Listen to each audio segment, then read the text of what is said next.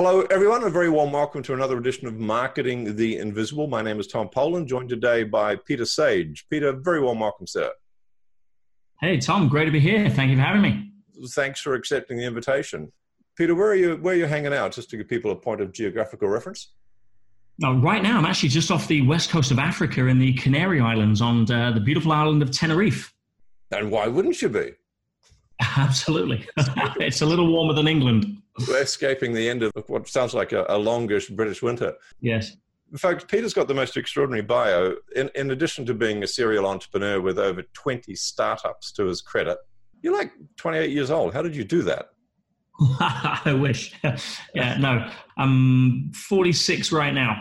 Okay, as we speak. So 20 startups to your credit as a 46-year-old, including the very well-known energy fitness brand.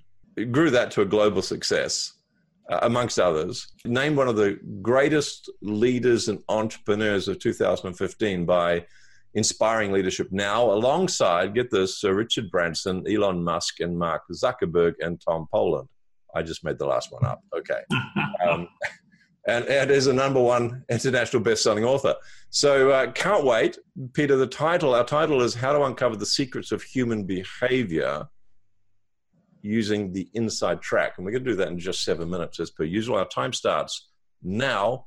Peter, who's your ideal client? Question number 1. Somebody who's a senior executive entrepreneur, high level of a sort of senior VP who is really burnt out, stressed out, borderline depressed, staring at the ceiling 3 o'clock in the morning, can't shut their mind off on vacation, emotionally unavailable for their partner because they're too exhausted. And I think we all know a few of those. Yeah, it's like a million of them. What's the problem you solve? Question number 2. I basically show people or take them through a transformation which leads them to the discovery of the difference between a life-chasing success and a life-chasing fulfillment, which are two very different things. Most people get to the top of Success Mountain and they want to jump off because what they thought would be there waiting for them in terms of happiness, etc., isn't, because they're too busy being stressed out, trying to get somewhere that if they stopped and smelled the roses, they'd realize they're probably already at. Wow. Sounds like a significant paradigm shift. There's probably a lot more to it than that.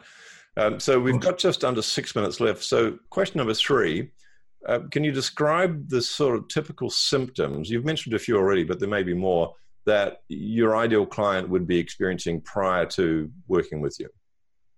Yes, it's almost like a never-ending rat race, or they're on a hamster wheel of unfulfillment because they thought that once they got to a certain place, they'd be okay. But they're not. They get there and then it's like, oh, well, hang on, I just need to get to the next place. My next million, my next Ferrari, my next quarterly report, my next promotion, whatever it may be. And they're constantly chasing the more. It's never ending.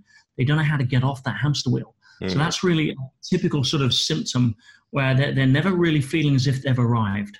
Do they find it hard to relax on holiday? Oh, absolutely. If they have holidays.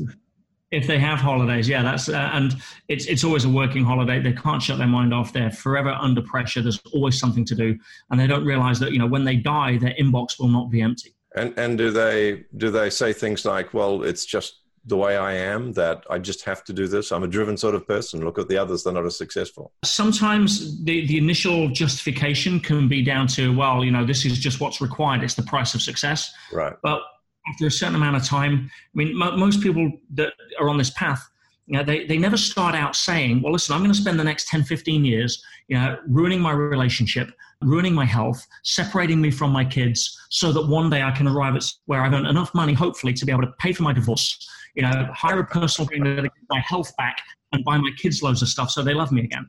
Nobody says that. But that's the life that most people are living, unfortunately, at that level. Yeah, well said, well said. Question number 4, and we've got 4 minutes left, coincidentally. People are going to try, a lot of your clients, by the time they work with you, are going to come to a realization that, it's not working well, and they're seeking another way. They're going to try some stuff before they get to you, probably. What are some of those things they try that turn out to be mistakes? Well, it's not so much mistakes. It's the fact that they're treating the symptoms, not the cause. And they try meditation, they try stress relief and breathing techniques, and and going to yoga and all of that stuff. And while they can always help, it's only like a painkiller that's numbing the pain. It's not treating the symptom. Your classic sort of big pharma model. So yeah, one has to come to the awareness, and it's a process of understanding that if you get a greyhound that runs on the track, it can never catch the rabbit by design because the game is set up so that it can't catch the rabbit. No matter how fast the greyhound runs, no matter what personal trainer it has, what diet it has, what kennel it sleeps in, it'll never catch the rabbit.